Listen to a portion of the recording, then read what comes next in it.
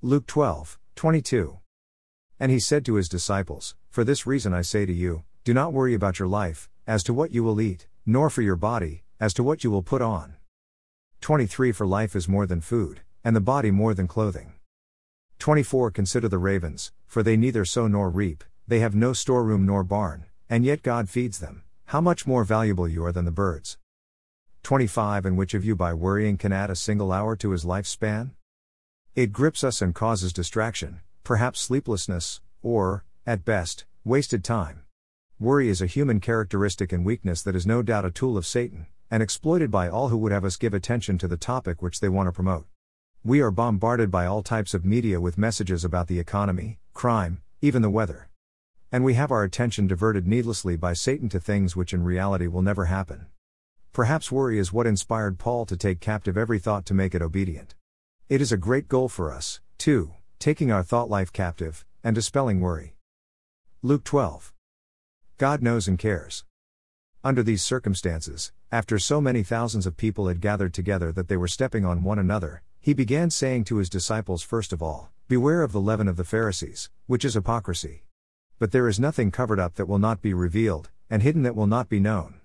Accordingly, whatever you have said in the dark will be heard in the light, and what you have whispered in the inner rooms will be proclaimed upon the housetops. I say to you, my friends, do not be afraid of those who kill the body and after that have no more that they can do.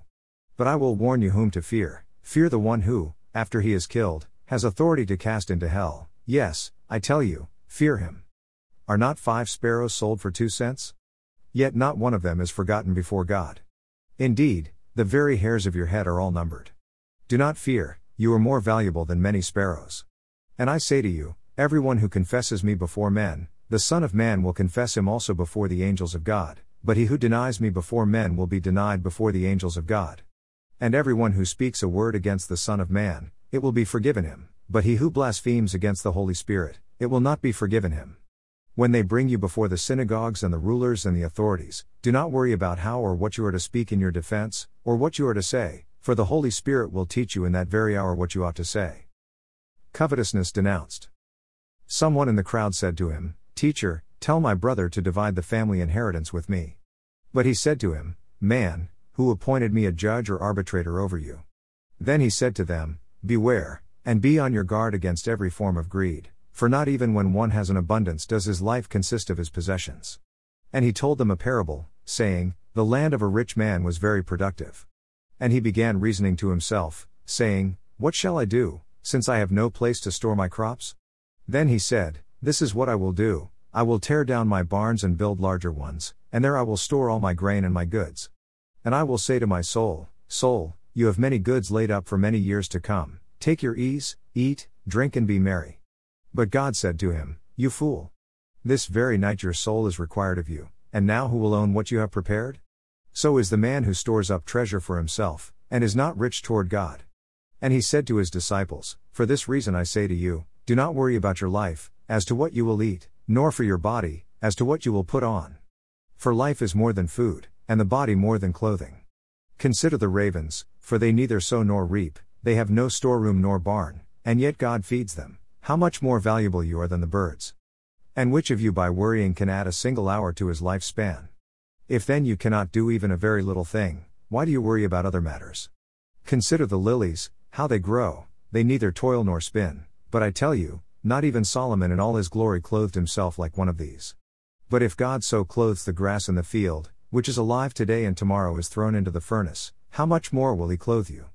You men of little faith. And do not seek what you will eat and what you will drink, and do not keep worrying. For all these things the nations of the world eagerly seek, but your Father knows that you need these things. But seek his kingdom, and these things will be added to you. Do not be afraid, little flock, for your Father has chosen gladly to give you the kingdom. Sell your possessions and give to charity, make yourselves money belts which do not wear out, an unfailing treasure in heaven, where no thief comes near nor moth destroys. For where your treasure is, there your heart will be also. Be in readiness. Be dressed in readiness, and keep your lamps lit. Be like men who are waiting for their master when he returns from the wedding feast, so that they may immediately open the door to him when he comes and knocks. Blessed are those slaves whom the master will find on the alert when he comes. Truly I say to you, that he will gird himself to serve, and have them recline at the table, and will come up and wait on them. Whether he comes in the second watch, or even in the third, and finds them so, blessed are those slaves. But be sure of this, that if the head of the house had known at what hour the thief was coming, he would not have allowed his house to be broken into. You too, be ready, for the Son of Man is coming at an hour that you do not expect. Peter said, Lord, are you addressing this parable to us, or to everyone else as well? And the Lord said, Who then is the faithful and sensible steward, whom his master will put in charge of his servants, to give them their rations at the proper time? Blessed is that slave whom his master finds so doing when he comes. Truly I say to you that he will put him in charge of all his possessions. But if that slave says in his heart, My master will be a long time in coming, and begins to beat the slaves, both men and women, and to eat and drink and get drunk, the master of that slave will come on a day when he does not expect him and at an hour he does not know, and will cut him in pieces, and assign him a place with the unbelievers.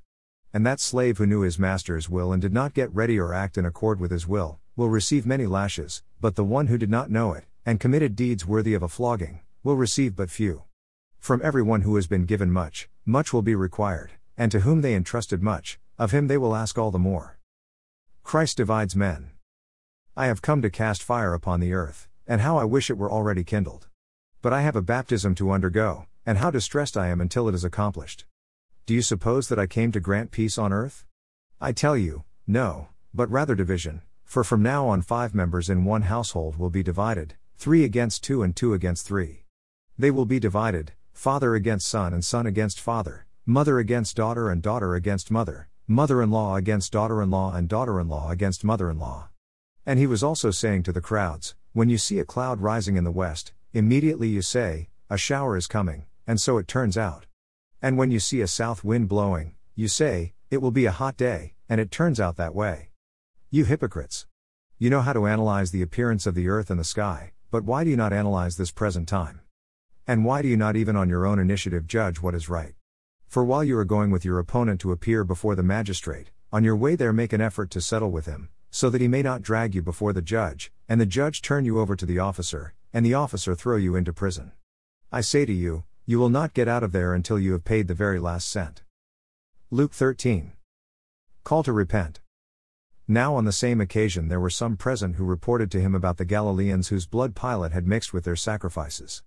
And Jesus said to them, Do you suppose that these Galileans were greater sinners than all other Galileans because they suffered this fate? I tell you, no, but unless you repent, you will all likewise perish. Or do you suppose that those 18 on whom the tower in Siloam fell and killed them were worse culprits than all the men who live in Jerusalem? I tell you, no, but unless you repent, you will all likewise perish. And he began telling this parable. A man had a fig tree which had been planted in his vineyard, and he came looking for fruit on it and did not find any. And he said to the vineyard keeper, Behold, for 3 years I have come looking for fruit on this fig tree without finding any. Cut it down. Why does it even use up the ground?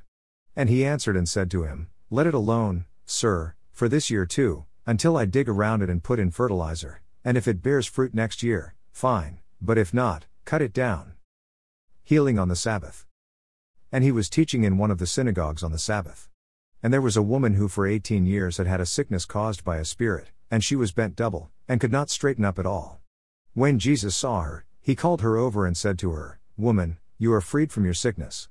And he laid his hands on her, and immediately she was made erect again and began glorifying God. But the synagogue official, indignant because Jesus had healed on the Sabbath, began saying to the crowd in response, There are 6 days in which work should be done, so come during them and get healed, and not on the Sabbath day. But the Lord answered him and said, You hypocrites, does not each of you on the Sabbath untie his ox or his donkey from the stall and lead him away to water him? And this woman, a daughter of Abraham as she is, whom Satan has bound for 18 long years, should she not have been released from this bond on the Sabbath day? As he said this, all his opponents were being humiliated, and the entire crowd was rejoicing over all the glorious things being done by him. Parables of mustard seed and leaven. So he was saying, What is the kingdom of God like, and to what shall I compare it?